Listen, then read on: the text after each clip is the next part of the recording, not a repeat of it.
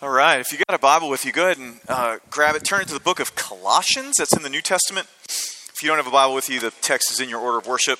If you don't own one, we've got some on the back table. Grab it, please. We'd love for you to have that. That's our gift to you.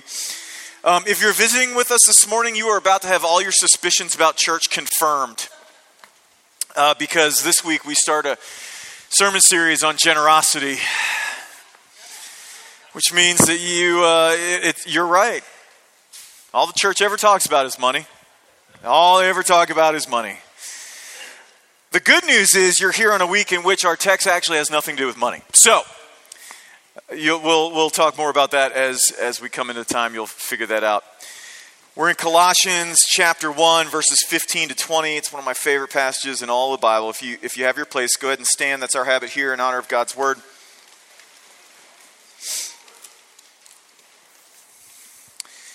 This is God's word to us. Hear it. He, that is Jesus, he is the image of the invisible God, the firstborn of all creation, for by him all things were created in heaven and on earth, visible and invisible, whether thrones or dominions or rulers or authorities, all things were created through him and for him. And he is before all things, and in him all things hold together. And he is the head of the body, the church.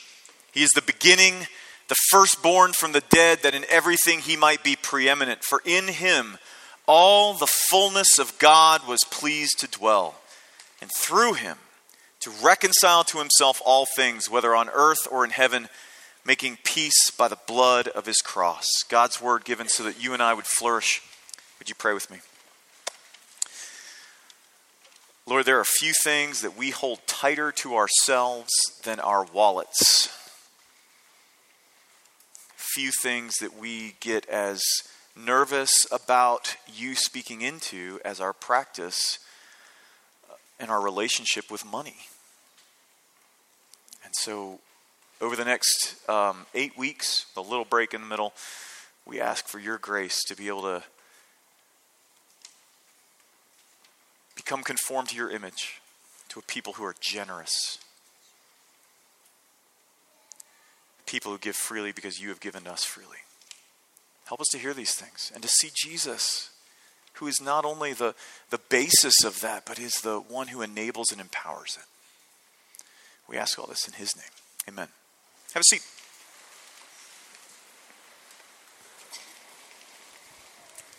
So in general, there are two kinds of churches. We'll say two kinds of, maybe even preachers. When it comes to our topic over the next 8 weeks, the first is the kind that constantly talks about money.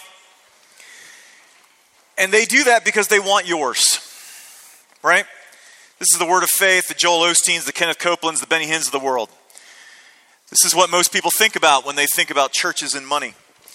This is basically a lot of dudes getting rich out of the lie that their lifestyle is what it is because God wants Christians who have enough faith to have what they have, instead of the fact that they have what they have because they prey on other people.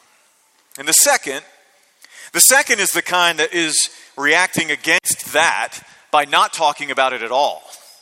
That's probably most of your experiences, right? Most of our experiences, you get the yearly tithe sermon, right? That's it's about time to do budgeting again. I guess we got to talk about this. And so they don't want anyone to think that they're like that, because it can seem rather self-serving, can it not? I mean, I get paid from what you give. And so it can be rather self-serving, or sound at least self-serving. Because it sounds like, oh yeah, of course this guy wants our money because he wants to have more of it himself. The problem with both of those is that both are too focused on money. Here's what I mean. Generosity, how the gospel impacts our relationship with money, isn't about money. It's about our hearts.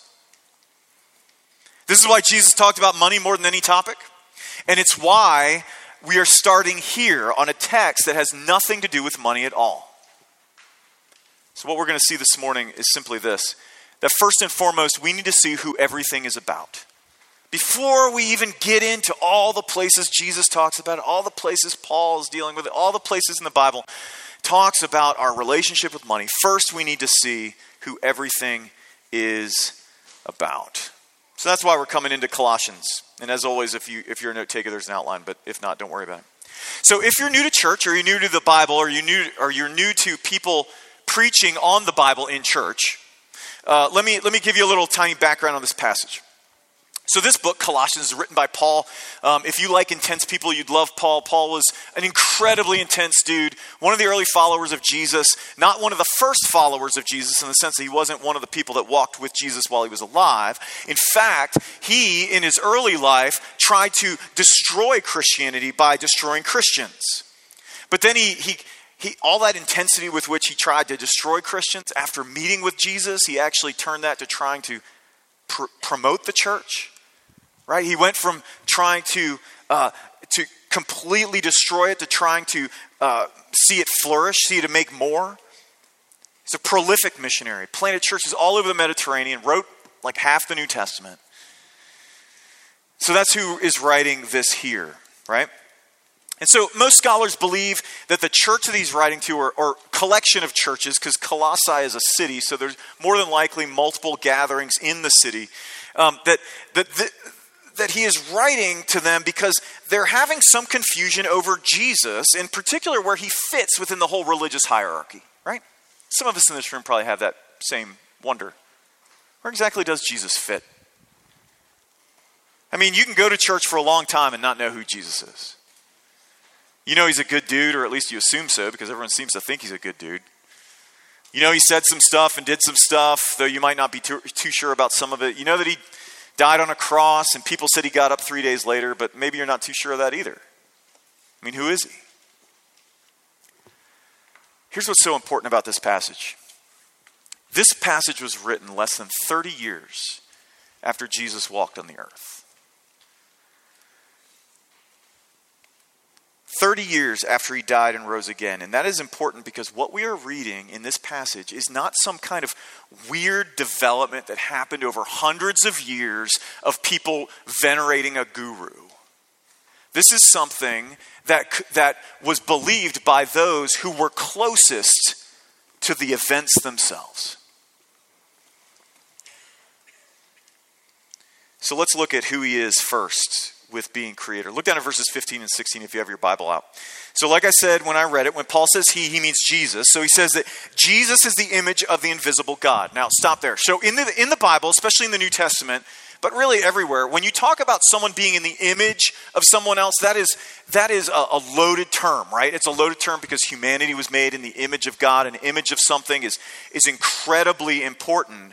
But Paul is specifically saying that Jesus, that he's talking about the fact that Jesus is the image of an invisible God, which means that Paul is specifically saying that Jesus makes the invisible God visible.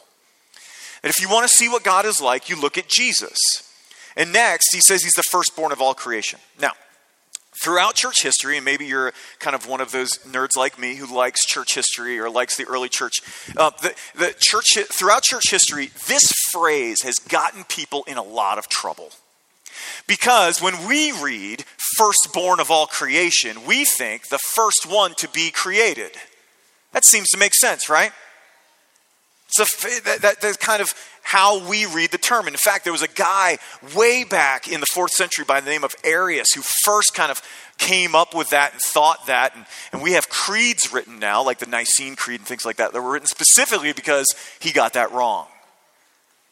But, and I think this is important, it's not like he was the only one to think that. There are a lot of groups today that think that. Mormons think that, Jehovah's Witnesses think that. Like there's lots of groups who think that. In fact, there's probably even some folks who preach in churches today who are saying things similar to that. But when the ancient world used the word firstborn, it didn't mean in terms of chronology, like timing. It meant firstborn. In the ancient world, to be the firstborn meant that you were the heir, which meant you got all the stuff. Okay? That's where this is coming from. So in the Jewish world, firstborn is about an inheritance. To call Jesus the firstborn over all creation is to say, not that he was created first chronologically, but to say that he owns it all, that it all belongs to him.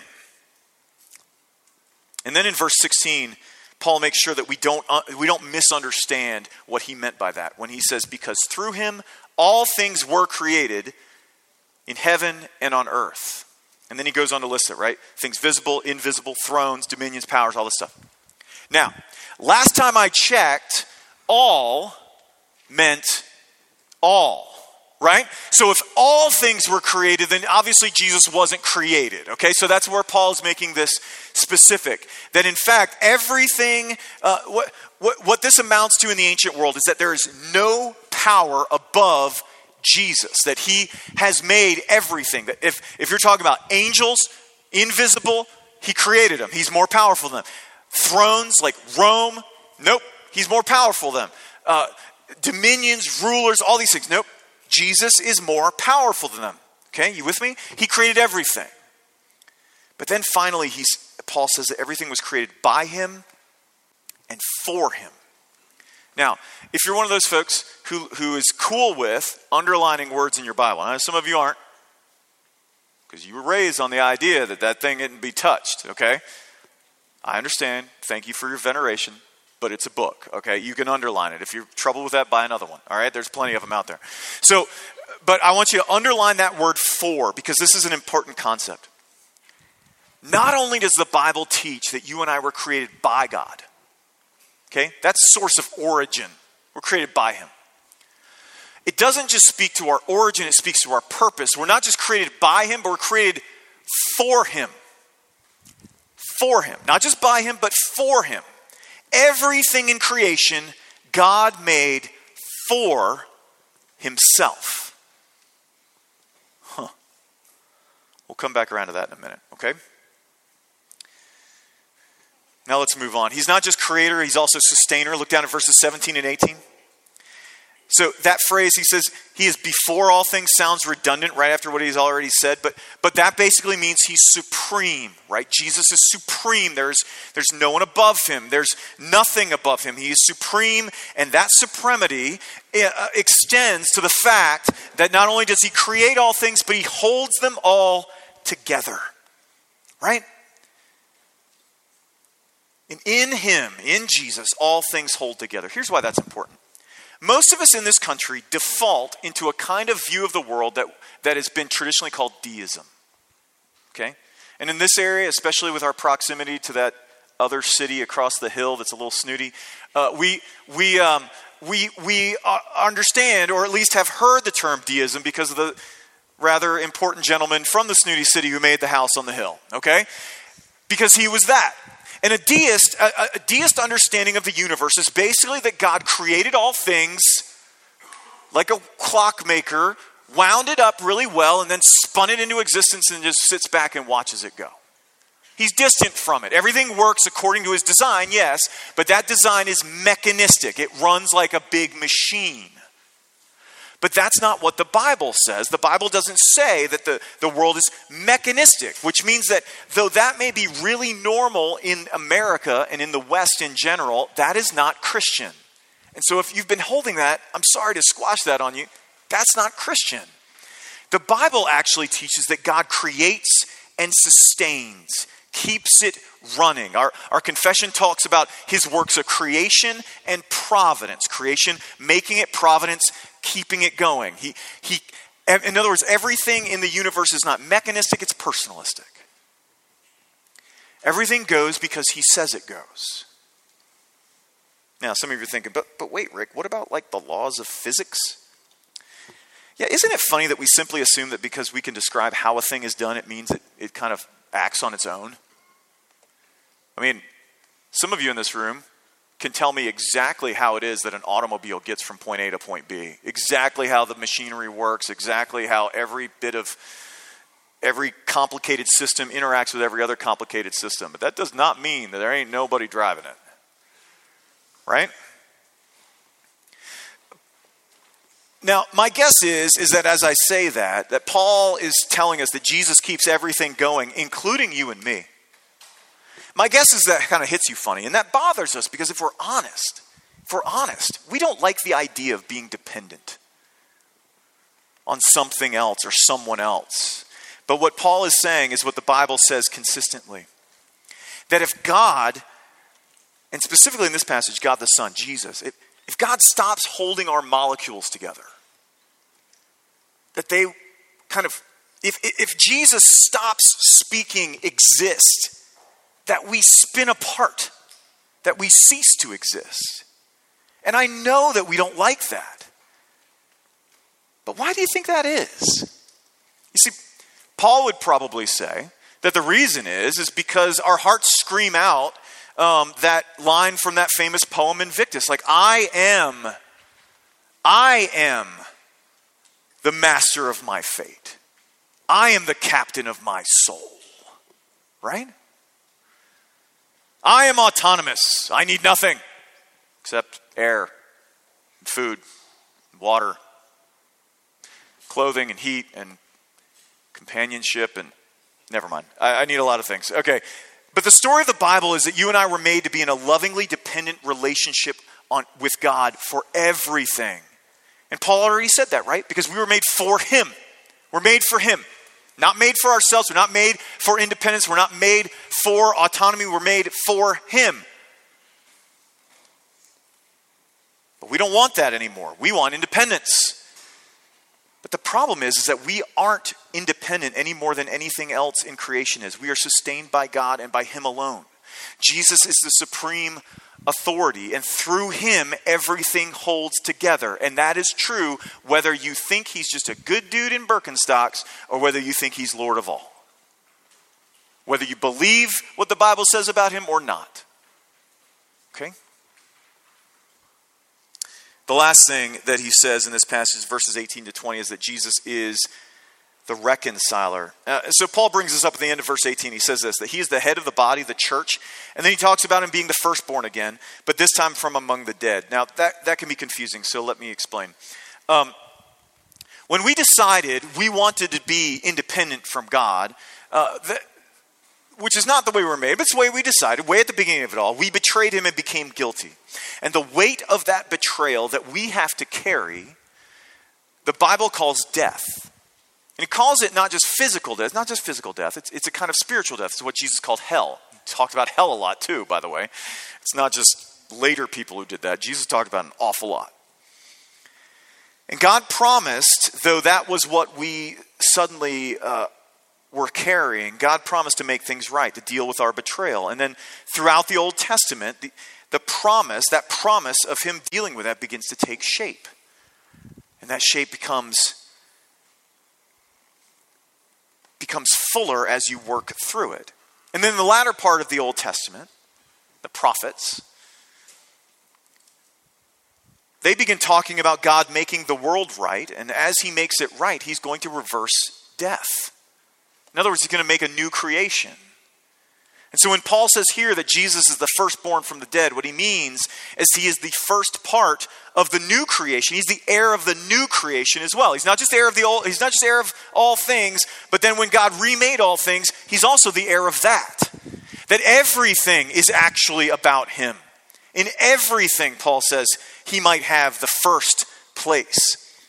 And that is a bold statement, but Paul fleshes out in verse 20. Look there. Because he says, through Him to reconcile to Himself all things, whether in earth and heaven.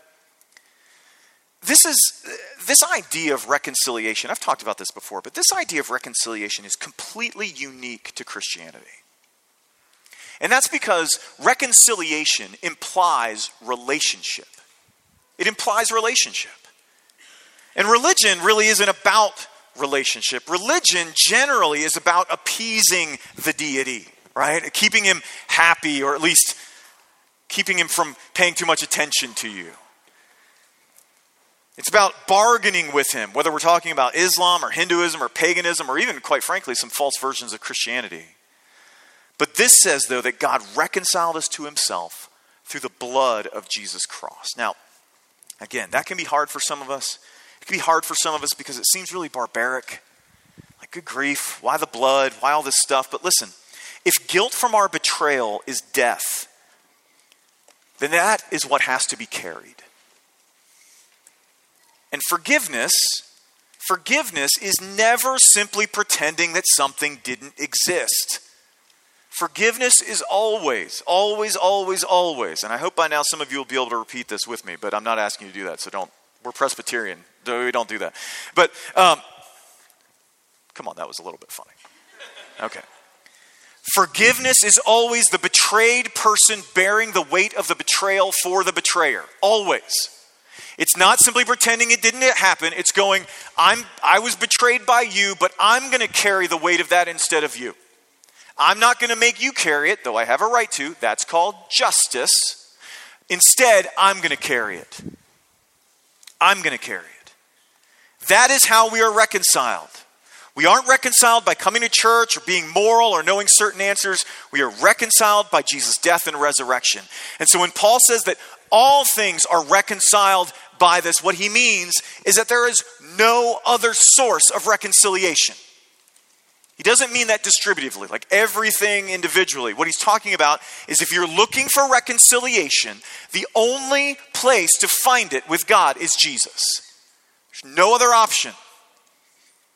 It is either Jesus or nothing at all. So let me be clear. What Paul is doing in this passage is he is trying to fill the entire scope of our vision with Jesus. That there is nothing greater than him, nothing besides him, nothing above him, that he is the creator, sustainer, and reconciler of all things.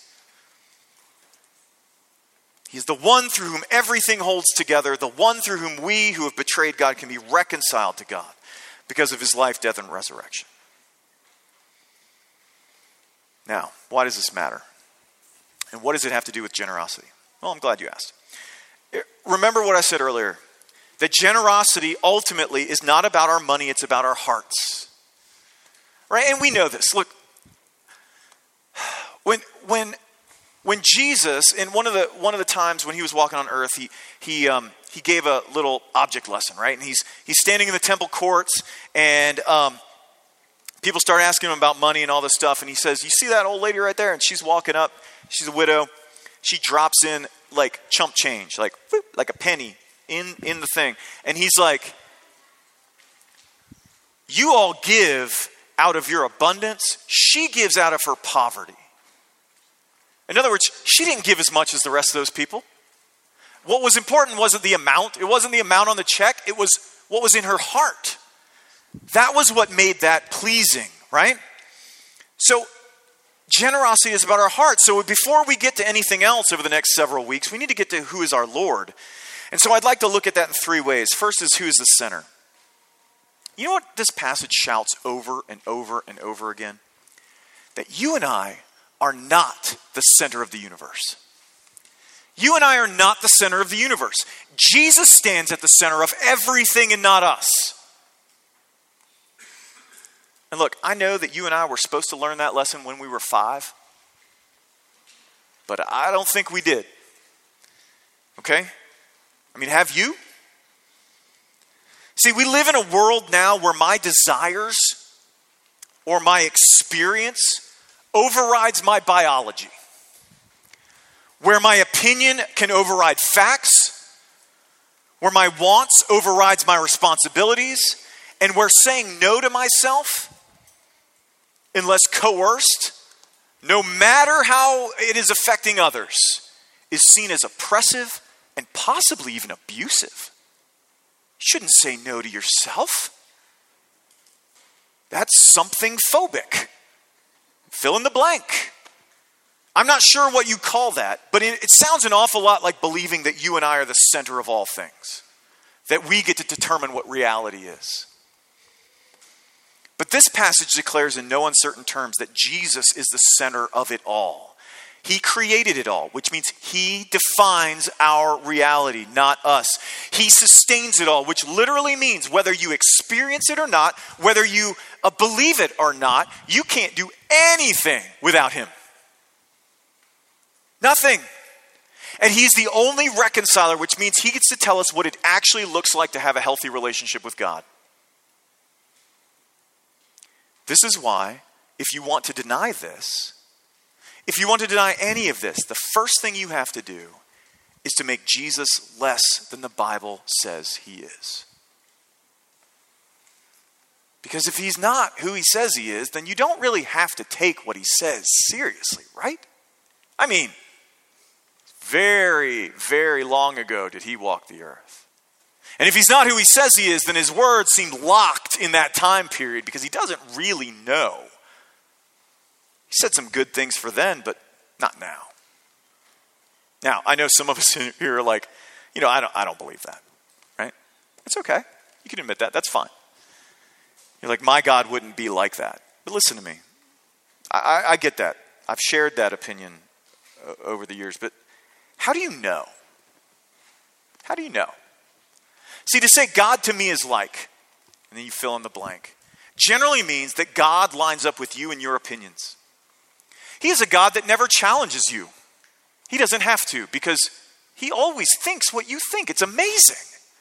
It's like, I hold these things to be important. What do you know? So does God. I don't think these things are a big deal. What do you know? Neither does God. This is great. This is great. It's part and parcel to saying that God is just you, but louder. Or worse, that God actually answers to you. Listen, friends, just because you don't like something does not mean it's not true.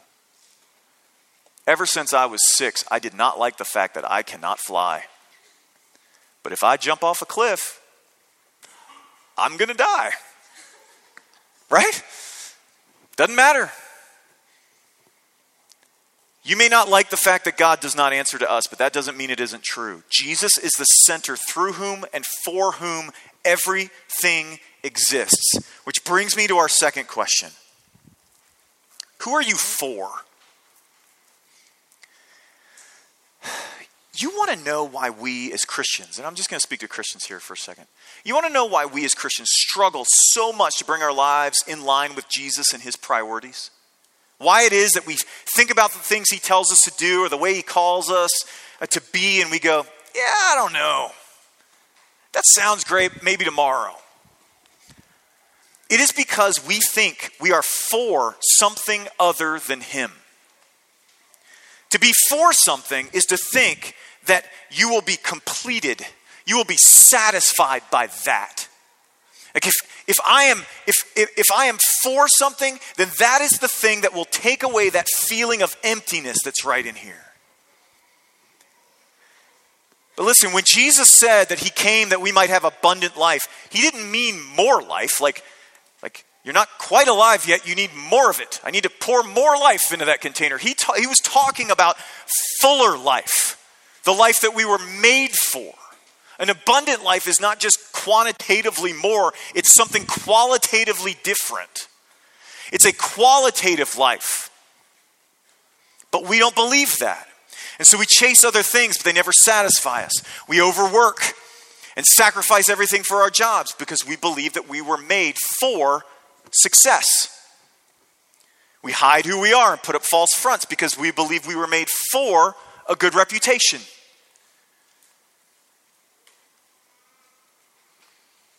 Every time we get a pay raise or offered another line of credit, we increase our lifestyle because we think we were made for more stuff. We don't give generously because we think we were made for money. We don't step out in faith because we think we were made for safety. We don't share our faith because we think we're made for people's approval. We keep misusing our sexuality because we think we were made for self-fulfillment or for pleasure. We keep going back and back and back to that substance that just kind of keeps us going because we think we were made for forgetting things. But listen to me. You know why it's not working? Do you know why you always seem to need more? Right? Listen, I'm with you. I know I'm up high, but this isn't someone like preaching from on high. This is our situation. We are all here. Why it is that we never get enough, that one drink leads to another, that one success must go to another, that one person saying, I love you, has to go to more people. Why is that? It's because you weren't made for those things. If you were made for money, more money would satisfy you. If you were made for sex, then more sex would satisfy you. If you were made for success, then that raise, that promotion would have satisfied you. But you weren't. And so long as you keep looking to those things, you will never be satisfied. Because satisfaction is not about what you have. It's about who you know.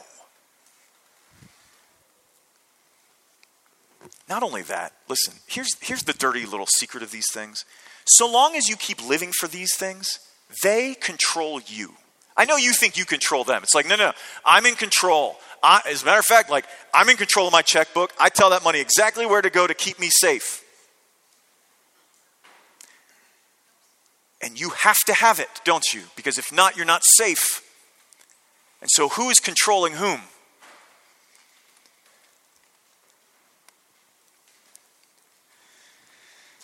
You see, you will live for something. You can't help it. It's how we were made. You will live for something. But Jesus died so that you could be reconciled to him and live for who you were made for.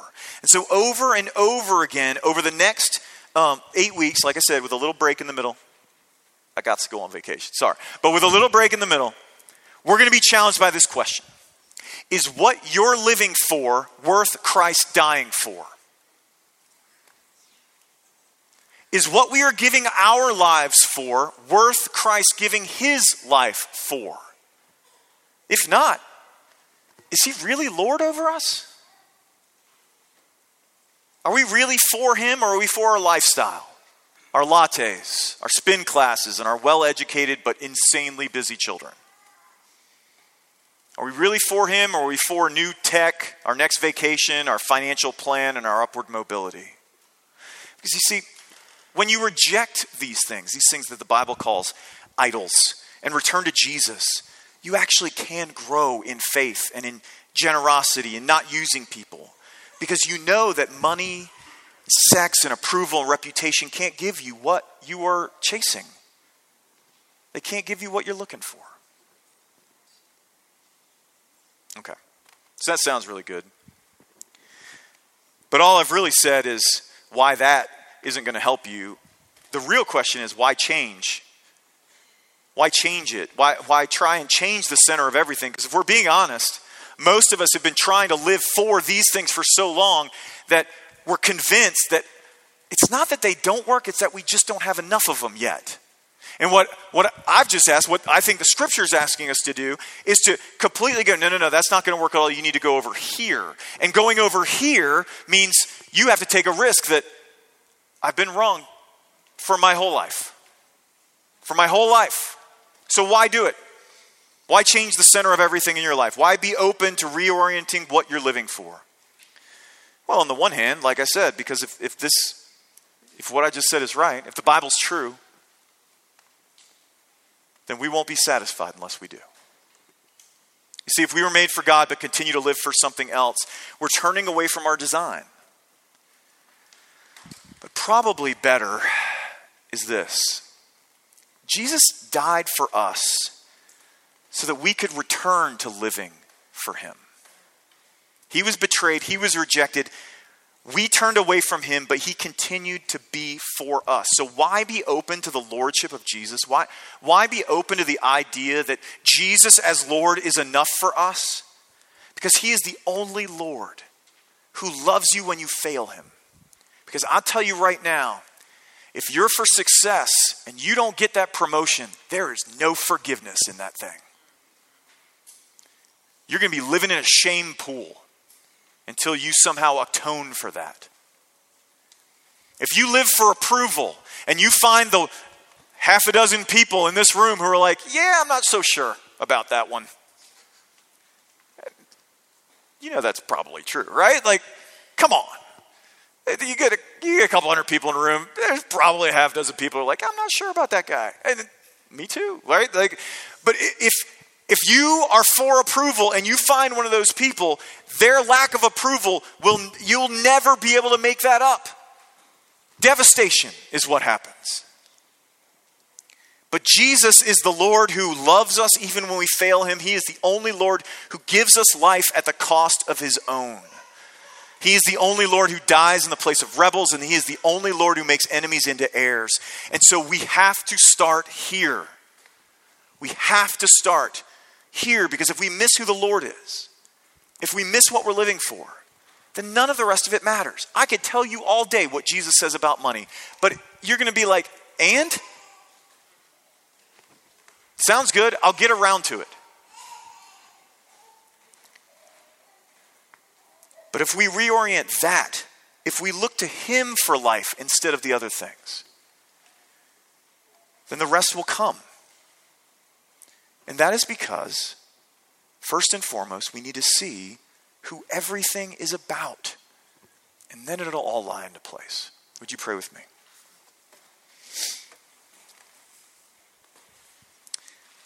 Lord Jesus, who with the Father and the Spirit together are worshiped and glorified, one God in three persons now and forever.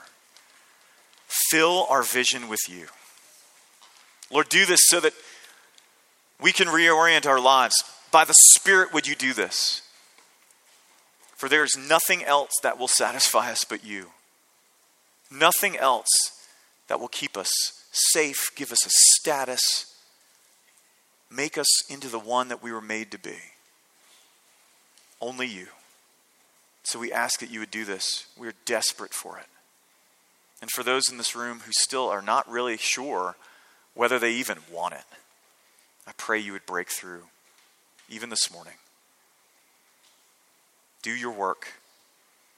Reconcile us to yourself. I ask it in Christ's name. Amen.